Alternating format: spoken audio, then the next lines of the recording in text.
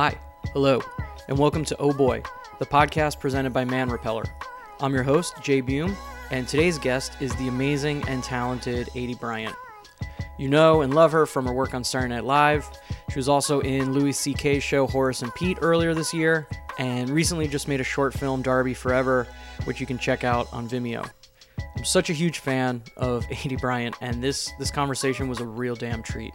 Today's podcast is sponsored by Squarespace. The easiest way to create a blog or website, use the offer code OHBOY at checkout for 10% off your first purchase. Okay, let's get into it. I'm so impressed. It's the most cool, Brooklyn man thing to do to not have a TV to me. Because I'm just like a Manhattan woman psychotically constantly watching Real Housewives or something. So where did you grow up? Well, we're really starting, aren't we? Mm-hmm. I grew up in Phoenix, in Arizona. Yeah. And I liked it. I spent a lot of time growing up in the Southwest. I love it out really? there. Mm-hmm. Where were you from? I'm from New Jersey. Oh. Yeah, but we used to always, that's where we would go on vacation. Oh my God, that's amazing. Not to we'd stop in Phoenix, but we would drive around to all the national parks and stuff in the Southwest. No. It's so beautiful. So beautiful. Now, when I at the time, I thought it was so gross. I was like, ugh, it's a bunch of rocks, just a little teen bitch. And now I'm so grateful for rocks. it. Yeah, pretty much. That's the way it goes. I mean, I couldn't wait to get out of New Jersey, and every time I go home now, I'm just like, it's so green in my face. I know, it's beautiful. Just, I guess that's just the way it goes, right? You can't wait to get out, and then you realize how much you loved it. Fully. It's pretty cliche. I know, I liked it. But I also, I don't want to live there, really. Was it were you wearing a lot of denim, a lot of turquoise? Or Phoenix, I know Phoenix is a little more metropolitan than... Yeah, my house had grass, we didn't have cactus life or anything like that. But no, I was just a sweating child, just a child sweating through her life. But it's that dry heat, it's not that humidity. Yeah, but I mean, it all sucks. Anything over 80 to me is unbearable. Yeah. So my whole childhood would just have major chunks where I was like, this is hell for me. But I mean, besides the heat, did you consider maybe growing up there ideal? I kind of, because I mean, I do think I don't know. I took so for granted, but had so much fun in high school, with my friends, driving up a mountain, or that kind of thing, or sitting on the top of a mountain and just looking at the city and listening to our music or whatever. And now I'm that was cool. Yeah. That was a cool thing to go and do. But in the moment, you didn't think it was? I think I was I wish I lived in New York City or something, or I belong in the East Village, being cool or something. I don't know. Was that an abstract concept to you though? Totally, yeah. I didn't know what anything was. Yeah. I never knew what anything was, but I still was I'm a movie woman or something. I don't know. Well, it's funny because I had the same experience, and I used to come here, I would take the train in all the time. Yeah, it was a tangible I was thing. The East, but I was I just grew up thinking I'm gonna be an East Village guy. Yes, and now we both don't live in the East Village. I really did like it though. I mean, and I have nice parents who I love, and so that they were a nice thing to have in Arizona. What else? Did you have brothers and sisters? I have a brother, yes, and I love him very much. He's actually about to move to New York, so I feel very excited. But he's younger than me, way younger. He's 7 years younger. Oh, wow. So you were almost an only child for a while. Kind of, yeah. And then even as I was in tweendom, he was still a baby, right. A true baby. Right. So I moved away when he was 11, so that is sad to Yeah. me. But that's why I'm excited. He's moving here, and we're gonna hang. Oh, that's cool. But he's the best. What kind of kid were you growing up? What were you doing besides going on mountain trips? Mountain trips that I hated, and I don't know. I mean, I did do kind of teen theater or summer camp theater stuff or that type of thing. I went to a summer camp once that had a big theater program. Yeah. It was awesome. It was so fun. It's so funny because the one skit that you guys do on SNL all the time, I'm this is too real. I mean, it's really too based real. on our experiences. Like, it really is. And we all, I mean, because definitely there's also, like, a particular time between, like, I don't know, maybe, like, 17 or, like, 16 and, like, 21 where you're like, I guess theater is, like, how we make change, Yeah. you know? And so you just, like, are constantly being, like, AIDS or whatever, like, screaming in an audience's Right, face. And right. it's, like, maybe not the best Best way to get your message across. Yes. Yeah. But so, yeah, I mean, I was totally, like, doing that type of stuff. Well, what brought you to that? Do you remember what was the first thing that kind of, where you kind of were like, oh, this seems like something I want to do? I think I was just like, I need that much attention. But I don't know. I mean, I also, like, I liked, like, being, like, character-y or that type of thing. Right. And so, I don't know. What do you mean? Like, just like being... Oh, I don't even know. Like, I remember as a child, like, one of the cool things that I could do that my friends would be like, do this, is I could do, like, a witch laugh or whatever, which now Yeah. I'm like, oh, very cool teen trait. But I definitely, like, you know, little just, like, voices or whatever. Right. And so then I was like, well, I guess I can kind of do this here. And so through kind of doing these, like, summer camps, they would usually have, like, a section on, like, improv. And I always felt like I was like, oh, I like this so much better than everything else that's happening. What did you like about it? I guess that I was in control. And that I could choose what I was saying. I also just, like, I felt like it was, like, a hard challenge. And I liked doing that. And so... like, pretty quickly, like, I think I was probably 15 when I started, like, doing, like, teen improv troops or whatever. Oh, wow. Did you remember, like, the name of your first improv troupe? I don't remember the name of it, but it was through, like, the Arizona Jewish Theater Company, Okay. even though I'm not Jewish. And it was... Even though there's no Jewish people in Arizona, there actually are a lot of Jewish people. Like, you wouldn't believe. But so, yeah, that's where I, like, kind of started... doing it. That's cool. Yeah. And was there a moment where it kind of clicked in your head where you were like, well, this is what I want to spend my life doing. This is what I want to do. Not totally. I think I still was, like, kind of holding on to, like, a theater dream in some weird way. Not that they're that different, but they kind of are. Like, when you get into it, one involves, like, kind of writing for yourself. Right. And developing, like, your own kind of persona as, like, a comedian, maybe, or, like, that type of thing. And the other, you know, is more like you're going to audition for, like, a Tennessee Williams play or whatever and, like, hope for the best, you know? And I think for me, that was, like, a big thing that I was like, I would rather kind of be in control of my own destiny a little bit in that way. So then when I got to college and I was, like, majoring in theater, I just was like, I also, like, maybe didn't, not that I, like, was hating on the theater kids, but, like, I just was like, these aren't, like, my people. It didn't feel... Yeah, I didn't feel like I was like, oh, these are, like, my best friends. Yeah. Kind of. No, that's kind of amazing, though, because, I mean, sometimes it takes people a long time to realize that kind of thing. Yeah. You know, or where, like, something clicks for them where they're like, all the other stuff kind of, like, comes out of focus in a way where you're like, oh, this is definitely what I want to do. It's hard for people to find that sometimes. Yeah. I think I had, like, a lot of friends in high school in a lot of different friend groups, but I was always, like, searching still for, like, people where I was like, oh, this is, like, totally my vibe. Right. Even though I had, like, great best friends who I'm still so close with, I think there was, like, a creative aspect that I was still, like, looking for. And then when I got to college, I was like, okay, well, these theater kids aren't quite that for me either. Yeah. So... I know exactly what you mean. Yeah. So I had the same where I was like, experience, parts of this fit, but parts of it don't. And, you know, I didn't care about, like, preparing my 10 bars or whatever to, like, practice for the whatever audition. I just was like, I don't care about it. And it was hard to, like, fake it. So then when I kind of started taking improv classes, like, at, like, Chicago improv theaters, I was like, oh, man, this is, like, such a fit. Like, Oh, wait, so you were in school in Chicago? Yeah. Okay. Yeah. Was there a reason you wanted to go to Chicago? Yeah, to do improv. Oh, really? Yeah. Because what did Chicago represent to you at that time? Well, I mean, basically one of my, like, you know, improv teachers in Arizona had taken classes and, like, trained in Chicago and then moved back. And so he would kind of say, like, you know, there's, like, a community that's, like, all about this thing that we're doing. And it's, like, they're, you know, that's their art form rather than like doing it to create material like sketch or something like that. And that was like very intoxicating to me. And so I was like, well, I would get over there. Yeah. So your parents were supportive of what you wanted to do? Yeah, they really were. They never looked at you with a side eye like, no. But maybe have something to fall back on. No, I felt that's very awesome. lucky. That's really cool.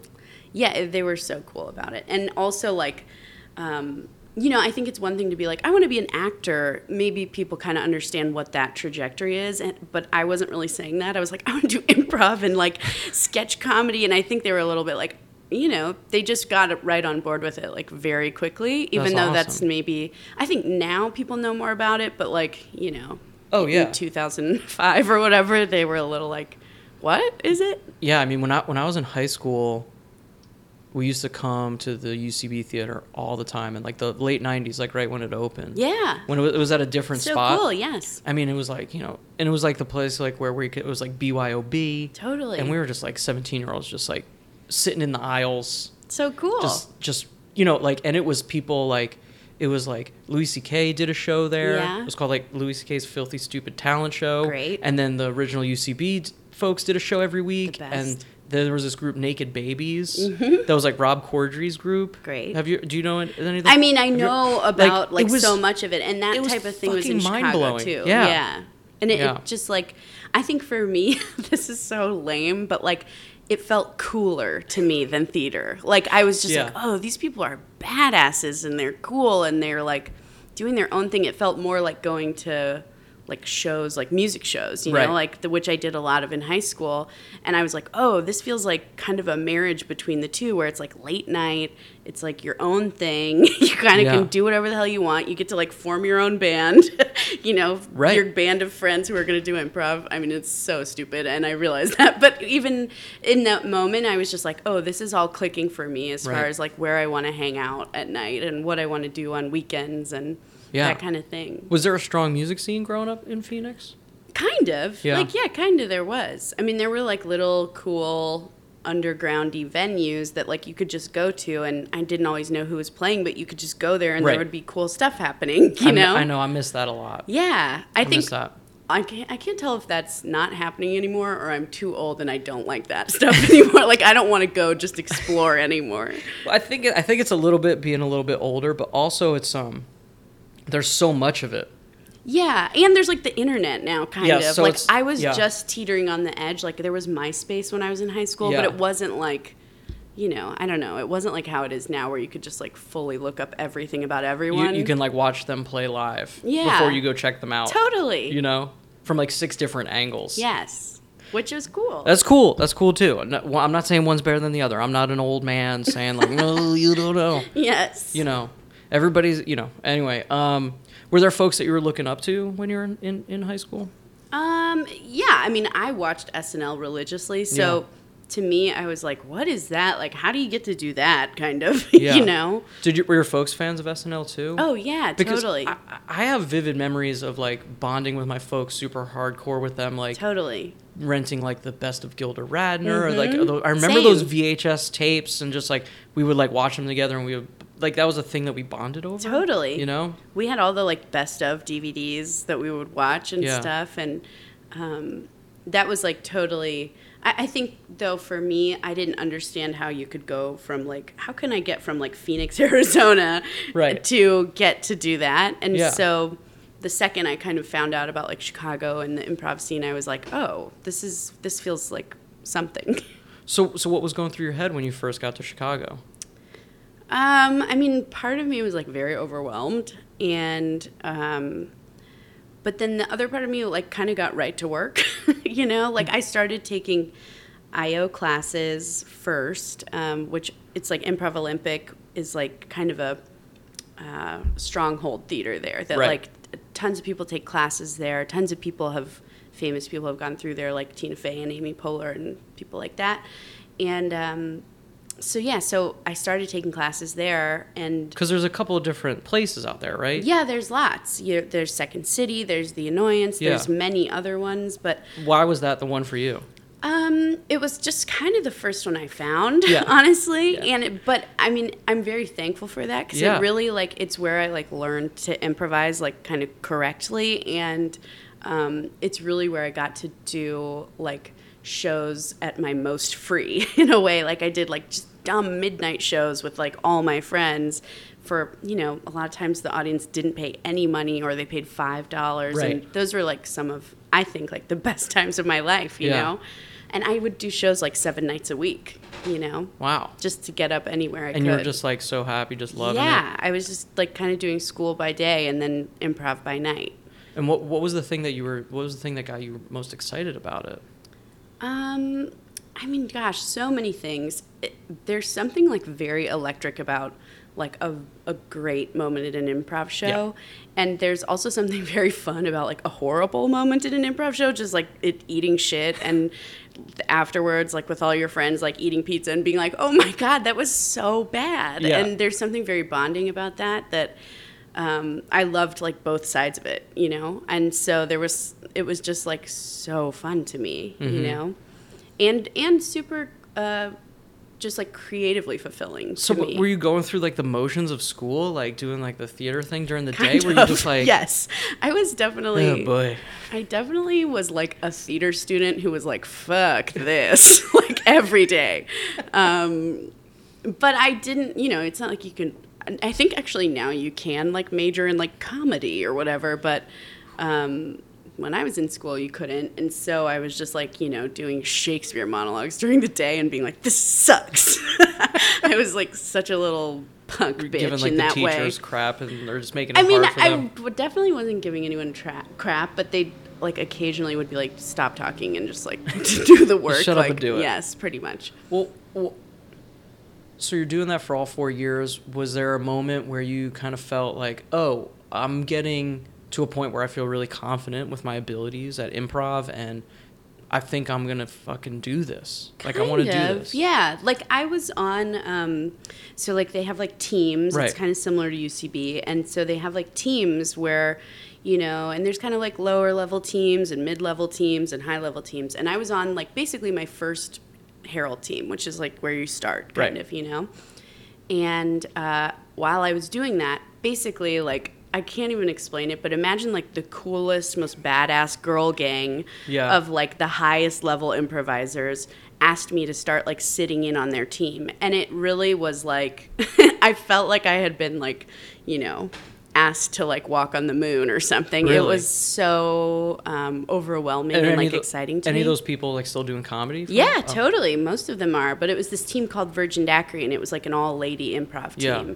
And it was all people who had either already been on Second City main stages or ETC stages, which is kind of their highest level at Second City, or were currently on the stages, and I was so far below their level. I was fresh out of classes.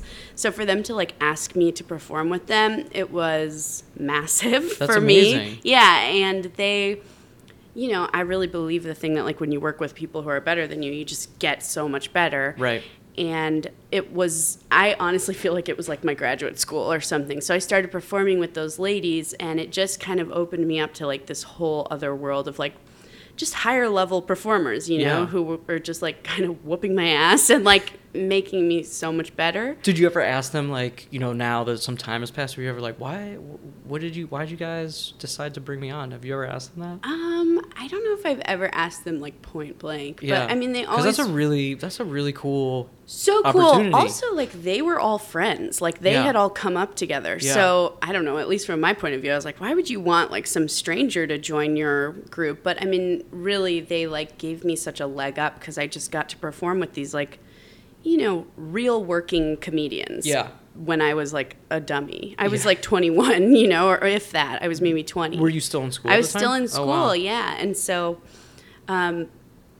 just working with them, I got to perform at Second City a little bit or do those type of things. And then I started performing at The Annoyance through them also. And The Annoyance, they do a lot more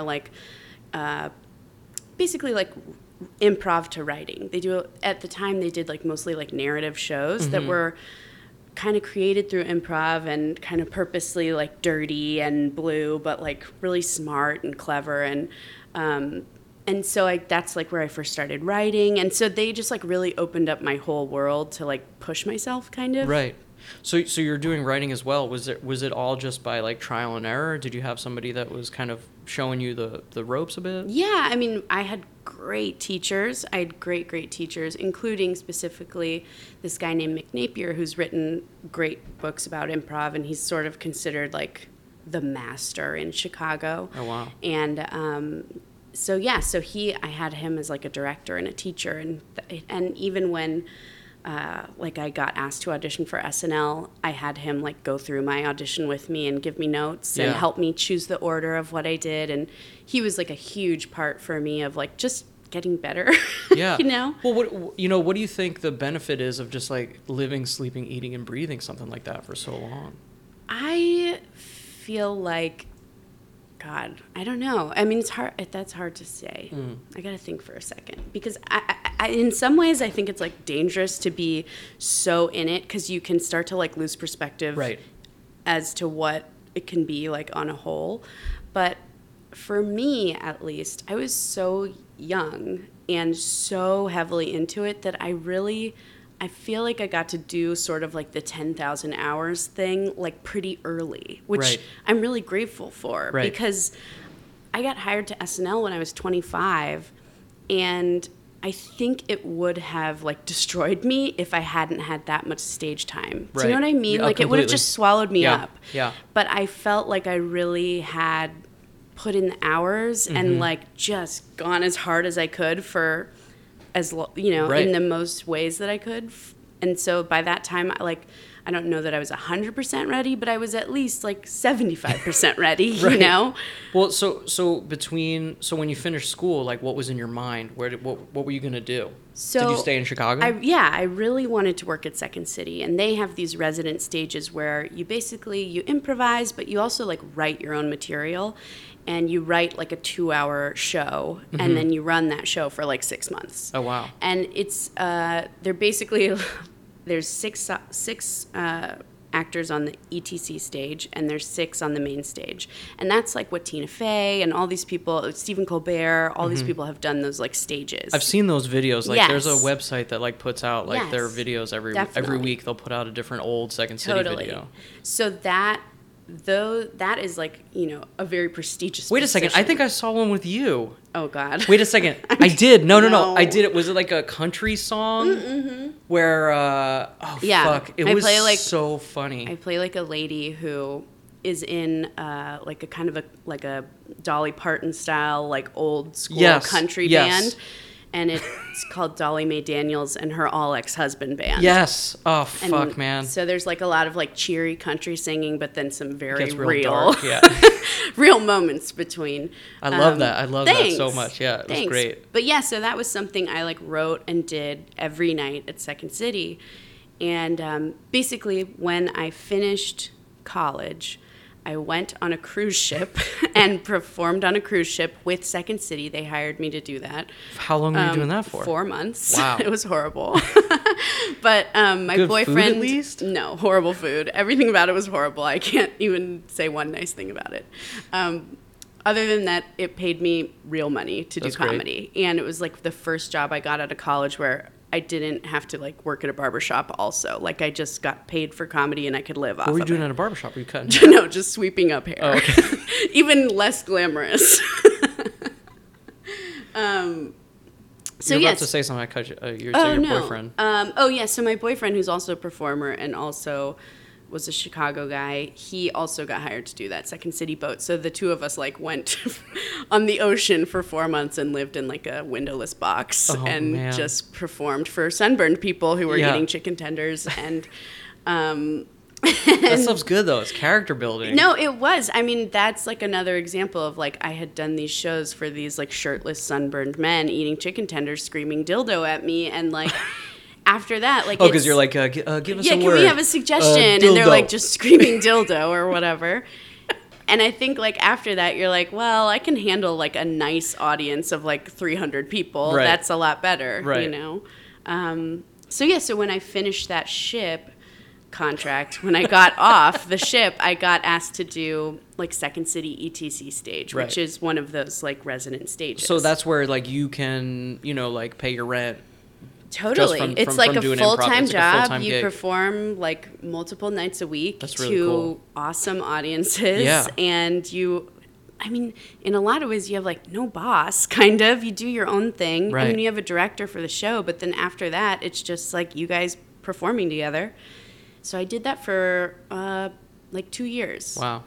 And and it was just like so formative for me and really taught me to be a professional beyond just like writing and doing improv. So you're totally like this rare exception where you just got to like finish school and you just Yes. became like a working Yes, pretty much. comedian. Like, I mean, it's not like it was like a magical thing. I'm not it saying was it's like that. totally Yeah. like a thing where I was just like scraping no, constantly. but still, yeah. like, that's amazing. No, it That's was amazing. it was the best. That's Also, cool. I mean, I was very lucky in that like Second City took a little bit of a risk on me in that there's sort of like a normal path to getting on one of those stages, which is like, maybe you take their classes, which Right. I never did. Then you do like one of their smaller kind of like student performing teams. And then after they've seen you do that, maybe you go on one of those ships. And then after they've seen you do that, you maybe start to understudy their touring company. Right. And then you join their touring company. And you maybe do that for like 2 years. There's like a very like kind of set Yeah, hierarchy. Exactly. Yeah. And then maybe you understudy their stages and then then maybe you're in the running. And I felt very lucky to like bypass that stuff and just get to start doing it like right away. That's cool. Yeah. So what was going through your mind when SNL reached out to you about auditioning? Just like loud screaming, I guess. But yeah, I was performing and they came to see one of our shows at Second City and they like watched the whole thing. So, I mean, I felt very lucky about that because a lot of people, they see maybe in a showcase for 5 minutes Right. and then they're like, now come and do your 5 minutes. And Right. then that's all we'll ever see of you. Like you hear those stories about like them going to like a stand-up club in like the Yes. 90s and like 10 people have to do like 5 minutes Exactly. of material. And that still happens Yeah. all the time.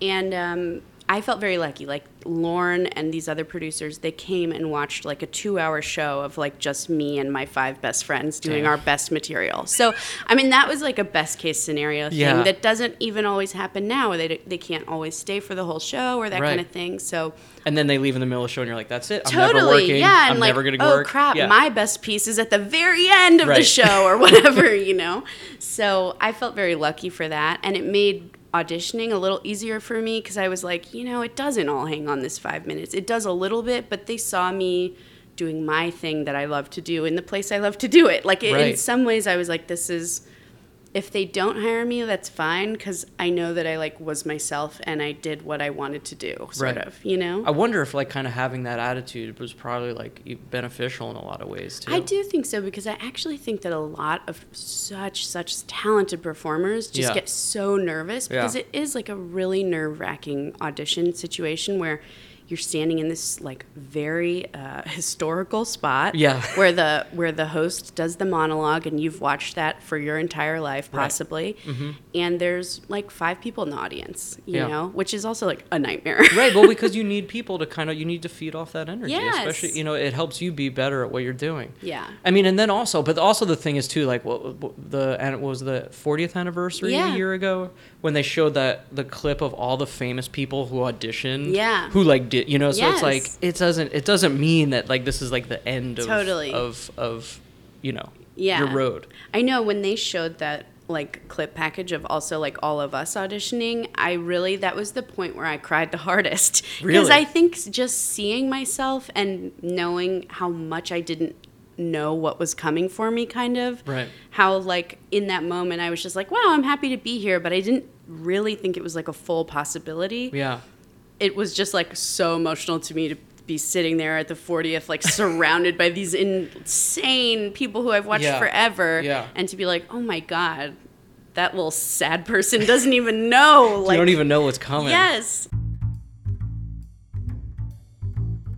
I'd like to thank Squarespace for sponsoring today's episode. If you don't know, Squarespace is a gift from the heavens because it is the easiest way for you to create a blog or a website. With Squarespace, you can effortlessly promote your physical or online business. For example, I needed to dip my toes into the world of psychiatry this week. And you know what made it easy to do so? Visiting a doctor's website that was clean and clear and made me feel comfortable. How was that site made, you ask? With Squarespace, of course. Squarespace has made it painfully simple for you to customize the look and feel, settings, products, and more with just a few clicks. They are the only platform that lets you create, manage, and brand your store and services in a beautiful way as well.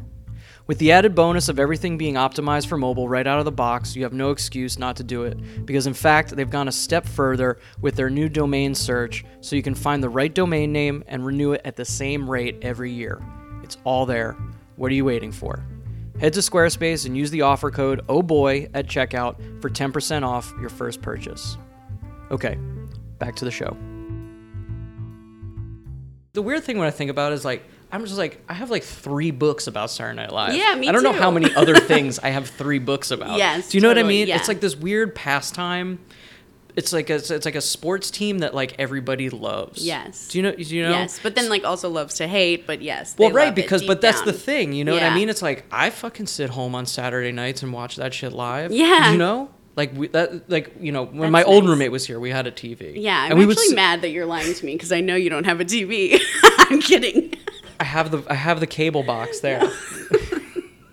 No, but we do. I mean, I remember even in college, I was like, "Yo, it's Saturday night," Yeah. or it's we're fucking watching this, and it's you're watching your favorite sports team do a thing, you know? Yeah. Everybody has their opinion about it. Everybody has their favorite era of Yes, their totally. team. You know what I mean? Yes. It's such a weird thing. It's so are you conscious of those things while you're a part of it, or do you need to kind of not think about that stuff? It's weird. I think my first year I was more conscious of it. Mm-hmm. And in some ways I would say the history haunted me in that way where I was I'm trash and this is this might be my only moment to do this, but and so I felt I had to make my mark or something or prove myself or all this stuff, and it's very daunting to be a part of this massively historical thing. Right.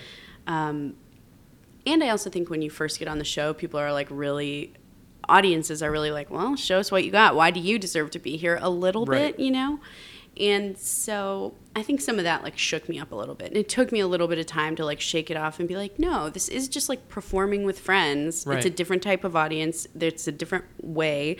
But I mean, the nice thing about SNL is that it is live and there is, about 300 people in there to watch you. And so that was very familiar to me, Right. Right. So initially it shook me a little, I think, but once you're out there doing it, it feels the same as doing an improv show at UCB or doing a show at Second City. It feels really similar. Was there a moment where it clicked for you? Kind of, yeah. Actually, I feel Was it a piece that you did, a character that you did? well, I would say it was a 2-week period that I can really pin it down Yeah, to, where yeah. basically my first season, I think maybe 4 shows in, I had maybe had one line here or there Right. in every show. Right. Just as a waiter or someone walking through or whatever. It was very small.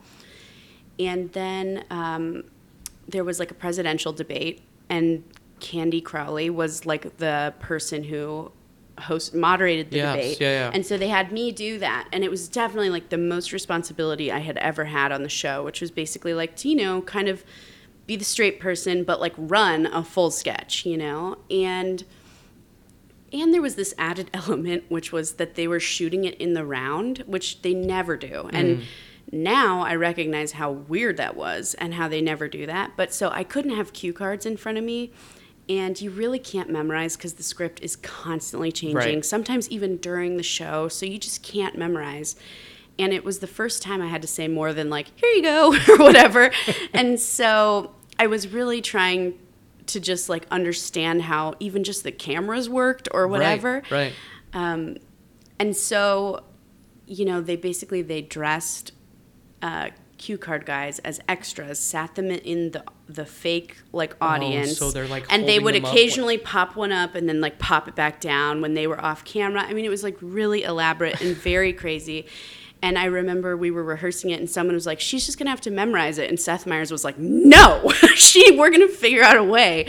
And I truly was bless this man. He'll be my friend till I die.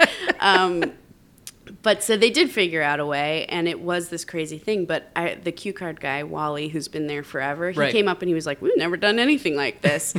And it was so scary, but it worked, and we did it. And I got to say live from New York, and that was like just having that under my belt. I don't think I had one funny line in the entire sketch. Right. But just to have it like that done was such a huge moment for me. And then the following week, Louis C.K. was the host. And I had submitted this like weekend update piece that I wrote pretty much with my friend Joe Kelly. And it was the first thing that I had done that was like really like my words kind of. And at the table read, it was like getting really big laughs, which to that point I had not experienced. And it meant so much to me, and especially to do it in front of Louis. And then after the table read, Louis came up and was just like, you are so, so funny. And I really needed that. Like, in that moment, I really needed to hear that from someone. And to hear it from him was, like, more than I could have ever asked. Yeah. And I was like, thank you so much. And I walked right to my office and just, like, sobbed. But then it got picked, and then I got to do it on the show that week. And it was just, like, I finally got to do something that was, like, me. You felt like, you know? Yeah. And it worked. And I felt like after that, I was like, I know how to do this. Right. It's the same thing I've always been doing. It's just in a different place with different people. And I think those two moments, like in succession, like changed my entire experience on the show. Yeah, that's really cool. Because, reading about stuff, a lot of people like struggle with that kind of stuff. Yeah. And it's it really can easy almost to get shaken, but it can like poison you, and you're not doing the best version of yourself. Yes. And like you really can sabotage yourself just by making yourself so nervous. Yeah. Well, how has it changed for you so far? How many years have you been on now? So I finished my 4th season. We're about to start my 5th. Wow. Yeah. That's amazing. Oh God, thank you. No, it is. But yeah, it's it's definitely just really different. Now I know everybody. Now I feel, beyond just knowing them, I feel really close to like the producers, my castmates, Lauren, all these people. I have more than just like they're people I work with kind of thing with them. It's like they're people who deeply affect my life, and I love them so much. So, that's been probably one of the biggest changes. And then on top of it, I've really gotten an opportunity to do things that I feel really proud of, and that were like, yes, that was so like my voice with my friends' voices coming together to make something that was like really, that we're proud of, Are you talking about Waterbed Warehouse? Yes. Because that fucking changed my life. I think every time I'm going to have it in my head for the rest of the day now. Wow. Thank you. It's the goddamn best. Yeah, it's just stupid. And that's what I love to do. I love to do stupid stuff like that. Yeah. It's just dumb for dumb's sake. But it's like, I think when you're having fun in something, it's easy for the people watching that. It translates, and because sometimes you can see when somebody's like struggling through something, and it's like you get a bit of an uneasiness feeling. Totally. But when you see somebody just like having so much damn fun, it's just so infectious. Yeah. I love that. I do too. I really love that too. And that's like why I started doing this, and honestly, why I don't love doing like stand up or something. Have you ever tried it? A little bit, you know, here and there. And like I do like sometimes I'll do like college gigs where it's just me. And it's not that I don't like it, but I love sharing that with those moments or those laughs or that kind of thing. Like being able to look in my friend's eyes, like there's nothing better than that, than sharing it with another person and being like, we did that together, you know? What I remember, it was maybe a year or two ago, there was that like web series that you did with like Kate McKinnon, where like maybe she did it with her sister. Oh, yeah. That's like, Kate is one of my best friends that I'll ever have in my life. And like doing sketches with her on the show when it's the two of us, I can't even explain how I often feel I can't believe this is my job. Yeah. You know, like it's so fun. Can you pinpoint a moment? I'm sure you get this question a lot, and I apologize if you if you're sick of answering it, but like, is there a moment where you can point out as being like the most surreal thing that's happened to you, the most kind of like where you have to step back, take out like out of body experience kind of? Have you had that? Definitely, yes. I've had many moments like that on the show in general, like, things where like Paul McCartney's like playing Christmas songs or something, and you just start to be like, what what the fuck am I doing here? Like, I don't belong here, and Yeah. this is a beetle, you know? Yeah, I mean, yeah. stuff like that. Yeah. But then, I mean, more specifically, like with Kate or something like that, I think when we did Dyke and Fats, it was something that like we had in our own friendships that just like made us laugh, you know, behind the scenes kind of, where we would just like call each other that, and it made us laugh. Yeah. And it like, I think it was like an indication of our closeness, you know?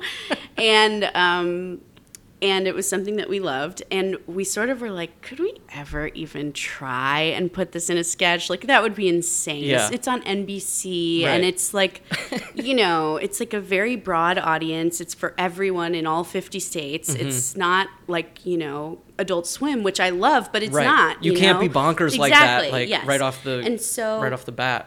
So I think we were just like, you know what? Let's just like write it, put it to the table read, even if it just makes everybody in the staff laugh, Right. like, you know, whatever. And then when they were like, let's do it, I mean, that was like a moment for us where we were like, I cannot believe we both get to just spend the entire day together dressed as police, doing like full on like fat and lesbian jokes all day. And then, you know, even again to have like Louis be a part of it, Yeah. and to have it all come together, it was just like a really like a crowning moment for us, I think, where That's we were awesome. just like, this is what we want to do, Yeah. you know? And again, something like that resonates because like that comes through, like that joy, Yeah. like, you know. Is it easy to tell when things are working? Because in, you know, the past 10 years where things have taken on more of like a second life after the show, you know, Yeah. where like, you know, because videos are now online and Yeah. is that, so what's that experience like when like, I don't know what I'm asking here really. No, I think I get what you're saying. It's like, That it's not just like on Saturday and that it Yeah. lives on or something. Like, yeah, no, it is weird. I also sometimes wonder if it affects, like, because I remember when I watched SNL, I was like, I love these Spartan cheerleaders, and I can't wait to see them next week. Right. And I do think now that, like, you have the YouTube clip or whatever, and you can watch it 4 times or something, that some of that has changed a little bit, where, like, okay. recurring things don't have that. I don't know. This is my opinion, but Yeah. sometimes I think recurring things maybe don't recur as much as they did maybe in the 90s or in the 80s, because it's just like a different atmosphere, right, you know? right. People can watch the clip 3 times in a row and that satisfies that itch, you know? Right. Whereas like sometimes, you know, in the 90s you were just like, oh, this is all I get for the week, and then Right. I'm going to do it like at school or at the water cooler or whatever, and I need next week to like, you know, Yeah. have it again. What do you think is the most rewarding thing for you in your, that's Whoa. part of your SNL experience so far? I mean, the friendships, honestly, like Yeah. the friendships have changed my life. And that includes like, you know, the people who do the costumes and the people who do the hair. Like, they are people who help me, you know, create my vision in a way that I could have never even dreamed of, especially because, you know, I come from Second City where it's all about like, you know, you pretty much wear like a cocktail dress, and then it's no wigs, it's no Right. props, you make it, you know, with each other. And so to come to SNL where I get to tell someone like, I want a 4-foot tall like white wig, or like, Yeah. you know, can you turn me into Ursula? And like, you know, they're making full amazing things all from like our own ideas. Those are the moments where I'm like, wow, this is so cool. And to collaborate with those people is like really amazing. I mean, it's just like, they're masters at what they do. Yeah, you know? there's a reason they like win an Emmy every year, basically, because they're the best. It's crazy because, and also I don't think people realize like how small the actual area is No, where you it's can super build, small, where you yeah. can build like the sets and stuff. Totally. There's like what, like 3 kind of main places where you yeah, can shoot. I mean, it's kind of a crazy. It's a miracle. Yeah, It's a that's miracle. it's so wild too, and especially like where like everything seems so. It's one of the last things I feel like that really feels like a high wire act. Mm-hmm. Do you know? Yeah, it's live. It really is live. It's amazing how many people say like, when do you tape, or Yeah. like, or people who are like, oh, but you're on like a 5-second delay or something like that. And I'm like, no, we're not. It's Yeah. so live, you Yeah. know? It's cool. I think a lot of the things that we're like exposed to now, things that are like been focus grouped to death, or like there's just a million like cooks in the kitchen. Like, Yeah. you know, it's, you know, I guess that's probably why it's been able to like be around for so long too. Or what? Not the only reason, but Yeah, you know. but one of them for sure. Yeah. Well, let's talk a little bit about Darby Forever. How did that come about? Cool. I love SNL, but it's like very SNL. Everything we Right. do is like, it just belongs there because it is what it is. And I think I was just feeling like, I have this other part of what I like to do that I can't always do there. And part of that is like what I learned at Second City, which is like comedy can have a heart and there can be a little bit of story, and sometimes it can be like a little touching too,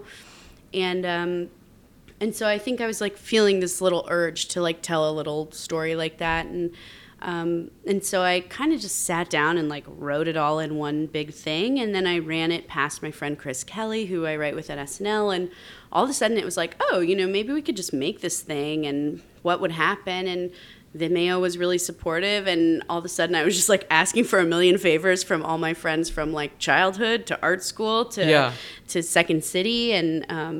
And then it all kind of came together, and we like made this little movie, you know? What was your experience like doing it? Really, really fun. Yeah. I mean, so fun. And it was like a really special thing to me because, like I said, it really was like, the director was someone who I knew from SNL, and so was the costume person, but some of the actors in it were like from my days at Second City, and some of the art director people were people I went to college with or I knew in high school, and we kind of all came together, and it was like a weird scrapbook of my life. It's cool. I saw my bud George Caraman was in the background a couple scenes. That's cool. I love that dude. So many great people came and like helped and put their blood, sweat, and tears into it for $0, and I really was so appreciative of it. Do you think you're gonna do more things like that? I want to, yeah. I want to. I mean, it's hard, like just the time.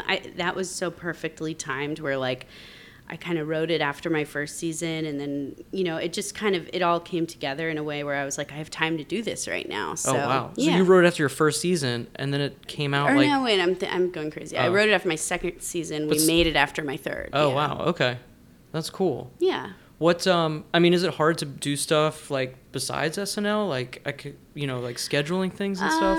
I mean, it depends because like in the summer we're off, right. And we really are off. We don't even have to like go back and pop in, or we're not writing at all. Yeah. And so like I've really been able to fill that time and work right. and do stuff like that, which has been really fun.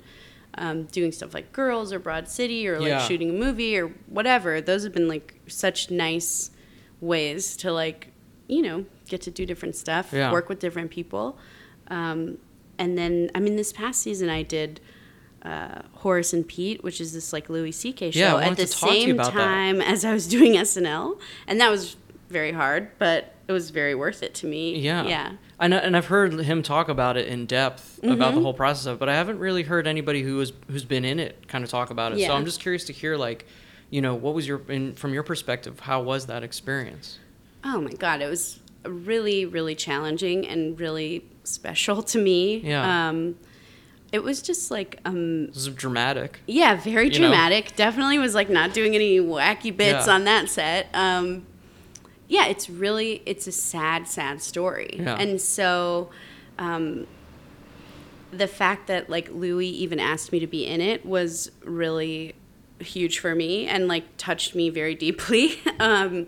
And in that he trusted that like he thought I could do that, having never seen me do it. I didn't audition. He just like trusted that I could do it. Right. And so that was like scary, but also so cool. And it was really amazing to get to watch people like Steve Buscemi or like Edie Falco or Jessica Lange or Alan Alda, all these people. It's like a murderer's row of like it really was people doing like stage acting. Yeah, and even just to see them like do it at the table reads or that kind of thing, it was like a masterclass, totally. And to get to like act with them was insane, and I often felt like a fraud.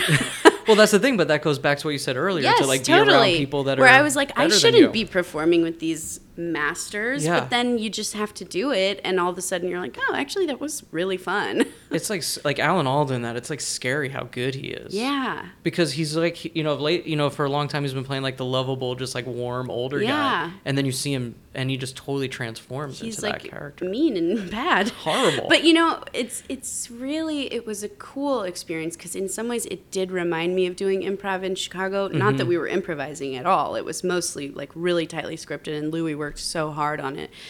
But that we were doing sometimes 30 or 40-minute takes unbroken. Yeah. And that's like kind of what you do in improv, where you are just like doing sort of like a mini 30-minute play. You're making it up as you go along, but it's a similar principle where you're just like giving and taking. And I don't know, it was really so so hard, but it was so like amazing for me. It was such a cool, unique project, and just like the way that it came together, where it's just like, I'm gonna do this without anybody's permission. Yes, you know, that's I love seeing that kind of stuff. Totally.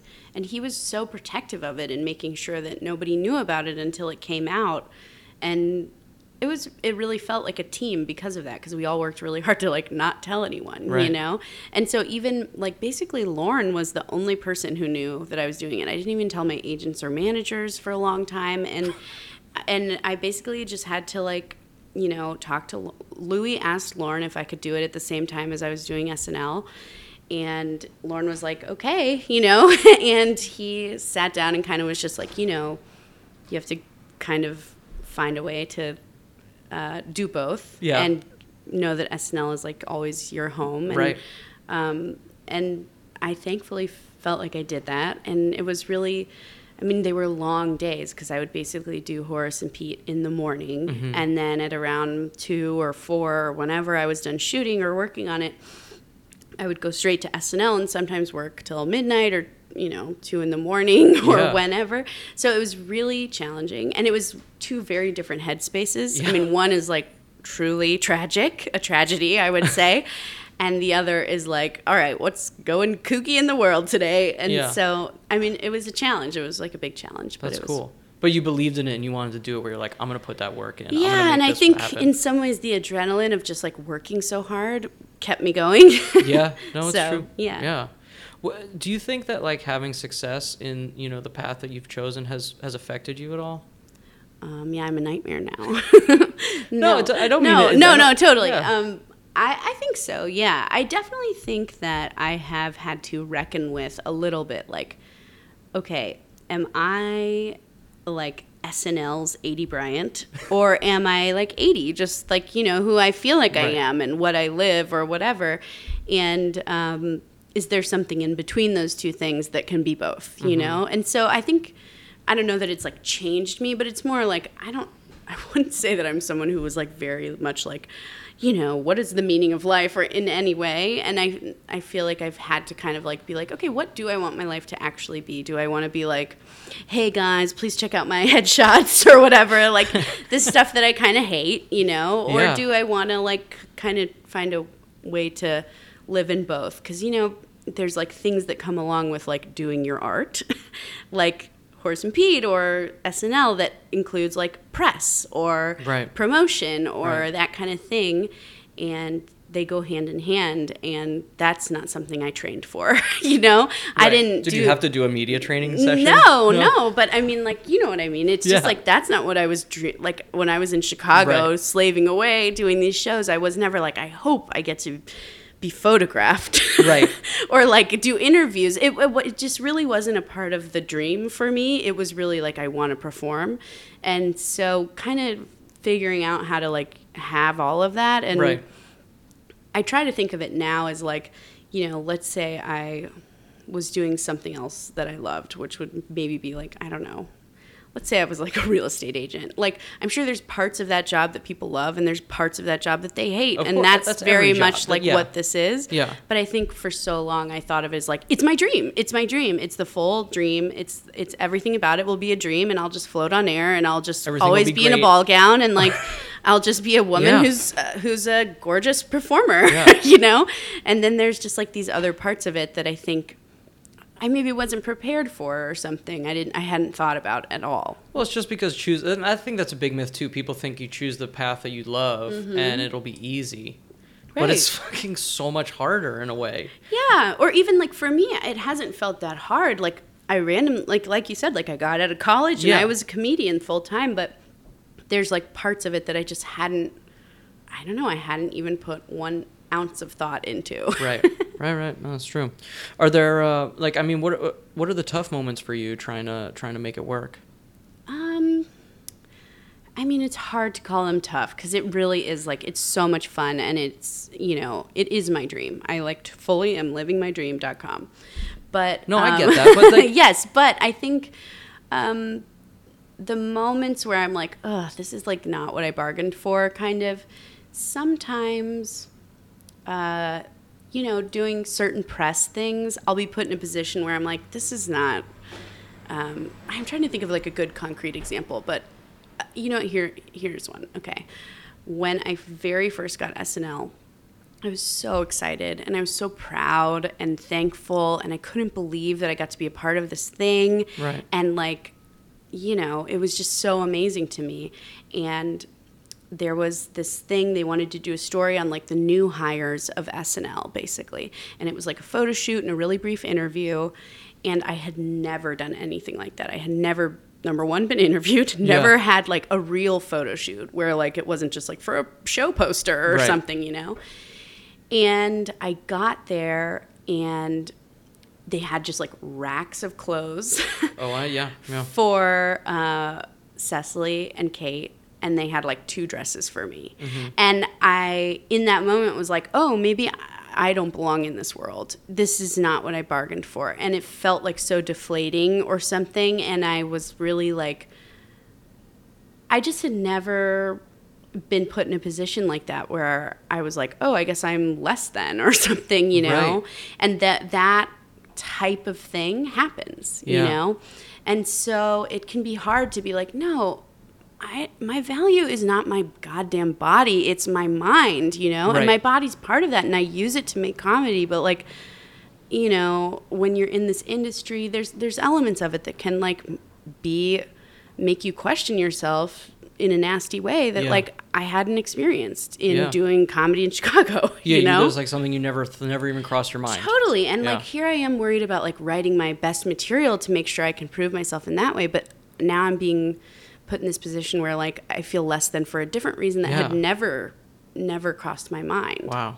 That's kind of. You know, so I mean that's like a small thing, but it's stuff like that where you're like, you know, if I was maybe just doing improv and teaching comedy or something like that forever, I don't know if I would be put in that position. Mm-hmm.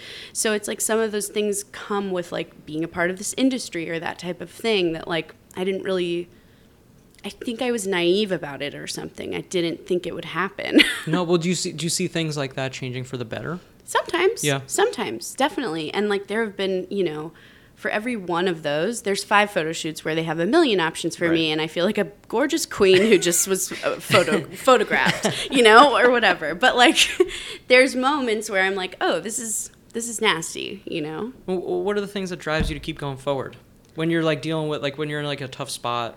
When you're exhausted, when there's like nothing left, like what gets you to keep going? I just love to work. Like I love to do the work. Yeah. And it is the only thing in my life that I love, you know? I mean, really, like, I mean, I love to hang out and I love to do whatever, but it's like nothing compares to like the thrill and the, ew, is it gross for me to say ecstasy of like doing the work? No, you know? Whenever I'm doing a shoot, like I just feel like this is a privilege for me to be able to do this. Yeah, you know, like that's how I treat it. And maybe there will come a day where I'm like, ugh, I don't want to do this all day every day, but I'm still not at that point. Yeah, you know. So day to day, what are your fears and stresses that you deal with? Oh my God. You know, I mean, like in regards to like work or just in life or anything. Just anything. The first things that pop into your mind. I mean, the first thing that popped to my mind was like my dog's butthole because it just is. It's never well. It always needs a pill or it needs. Oh my God, it's an endless thing.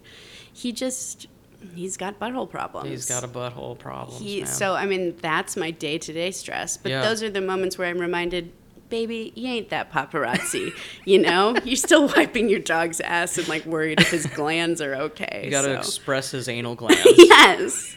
Not me. I take him to the vet for that. Of course, yeah. Do you see things in comedy changing? Like in what way? Well, I don't know. Just like from when you started to like where you're at now. You know, do you see things being different in the ways that people, kind of consume it, the ways Sure, that yeah. like it reaches people. I mean, I definitely what you want to do with totally, it, you know? Yeah. I definitely think like it is the cool Wild West of media in that like, you know, exactly like doing this thing with Louis. I know it's not necessarily comedy, but like it was amazing to do this show and have it go online immediately when we finished, Right. and you know, not have it be on Netflix or Amazon or anything like that, to just be on his website. Right. And I think there's something really, really cool. And I know obviously everyone can't do that. He's in like these special circumstances, but it's like, what would TV be if it just, instead of going through focus groups or a million voices of network approval or whatever, what would it be if like the writer or whoever got to produce their piece and put it directly Right. as the way you want to see it? And to be honest, that's what SNL does. Like, each writer directs their own piece in a lot of ways. They make all the choices. They put it on as exactly as they want to be. Of course, there are like little changes that have to be made for, you know, lighting or Blocking whatever. and stuff, Yeah, blocking, whatever. But they get to produce their piece fully, and like the writer is the king, is what Lauren always says in that. And I think that's really true. And so I'm excited. Or the queen. Or the queen, yes. Well, ladies can be kings, y'all. But, you know, I think that's like a really cool thing. And I think places like Netflix and stuff like that are giving people more opportunity to like make the show that they want to make. I was like truly invigorated by watching Lady Dynamite on Netflix. Have you watched it? It is like, I watched it in a day. I watched it all in a day too. It's so thrilling to like watch TV that's different. It was just it was just like bonkers in all the ways I wanted it to Yes, be, you know? And I've it's always loved Maria Bamford. so good. And this is the thing too, I think there's a lot of comedians, like, because like in traditional, like, you know, ways where it's like, oh, you're a funny person, let's get you a sitcom. And like, oh, that doesn't work out, okay, we're done with you. Yeah. You know, and like somebody like Maria Bamford, like, she's been so fucking funny for so long. Right. And it's like, it just took somebody to be like, oh, well, here, do what you want to do. Yeah.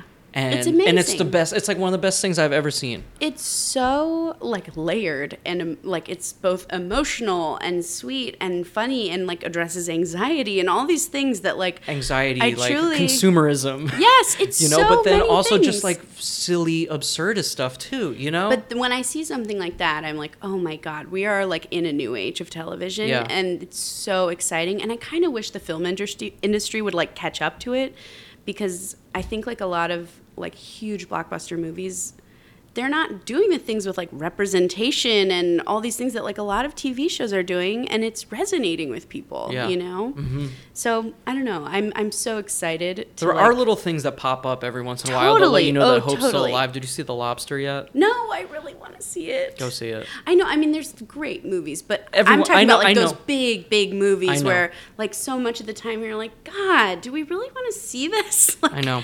Well, like we're not doing anything interesting. I know. You know. Oh, trust me, I know. I sometimes put those things on when I need a motivation to write. Totally. Because I'm like, well, like, you know, I can criticize this, but they fucking still wrote it. Totally. They wrote something and made something. Yeah, it's you know, they so did. hard. You know, so it's like I use that as my fuel to just be like, shut the fuck up and write then if you don't like that. You're right. You know, it's true. Very helpful. Yeah. So, you know, what are your hopes for, you know, what you're going to do with, you know, this path that you've chosen? Whoa, I don't know. I'm really taking it a day at a time. But I mean, I think this kind of goes to what we were just talking about. I think initially when I first like got SNL, I was like, okay, I have to like work my way into like the biggest movies I can or something, you know? And like after auditioning to play like, you know, Cameron Diaz's assistant like 50 times, I was like, I don't even like this part I'm like auditioning for a lot of times, you know? Or like I would read these scripts and be like, this isn't really like what makes me laugh or like what I like to do. And so I kind of had just like a brain shift. That's a clinical term. Where scientific, look it up. It's in the DSM. Where I was just like, okay, what if instead of feeling like, oh baby, I gotta like get ahead or something, that like if I could just try and only do stuff that I would want to watch and like that I really like. And I really think I've managed to do that thus far. And I'm really proud of like, you know, the stuff I've done on SNL, but the stuff I've done outside of SNL, I feel like it all kind of fits into the stuff that like I love, you know? And so I feel like I'm just going to try and keep doing that until I die. That's great. So what's next for you? Oh my God. Right. Like today, probably a big sandwich. Oh. I wish I could eat a big sandwich. I No know. bread on this whole 30 thing, man. Ugh, God. But that's how I used to like reward myself. I'd be like, okay, say like I had a shoot. I'd be like, all right, at the end of the day, Yeah. I'm going to get this big old sandwich. Yes. I'm just going to sit down. I'm just going to like eat it and be in heaven. That sounds so cool. Oh, boy. Oh my God, brokenhearted. Well, so a sandwich is on my horizon. And, you know, I'm just going to freaking do my damn thing. Our new season starts kind of soon-ish, so kind of just like chilling until then. I've worked a lot of the summer, and so now I want to just like have this little bit of time to do my damn thing. Just relax? Yeah, kind Go of. to the beach? I'm not a beach person. You're not a beach person. I have to tell you, my 4 months on the ship, just like going through the Caribbean like every day for 4 months, I don't know if I'll ever be. I was a beach person, and then I went to the beach every day for 4 months, and I was like, I fucking hate the beach. Wow. Well, I hey, know, it's that's, sad. No, it's not sad. Like that's what you need to do, and like I respect that. Thank you. You know, I respect that. Thank you. 80 We share mutual respect. Yeah, 80 Bryant, thank you so much. My pleasure. That was Thank you. awesome.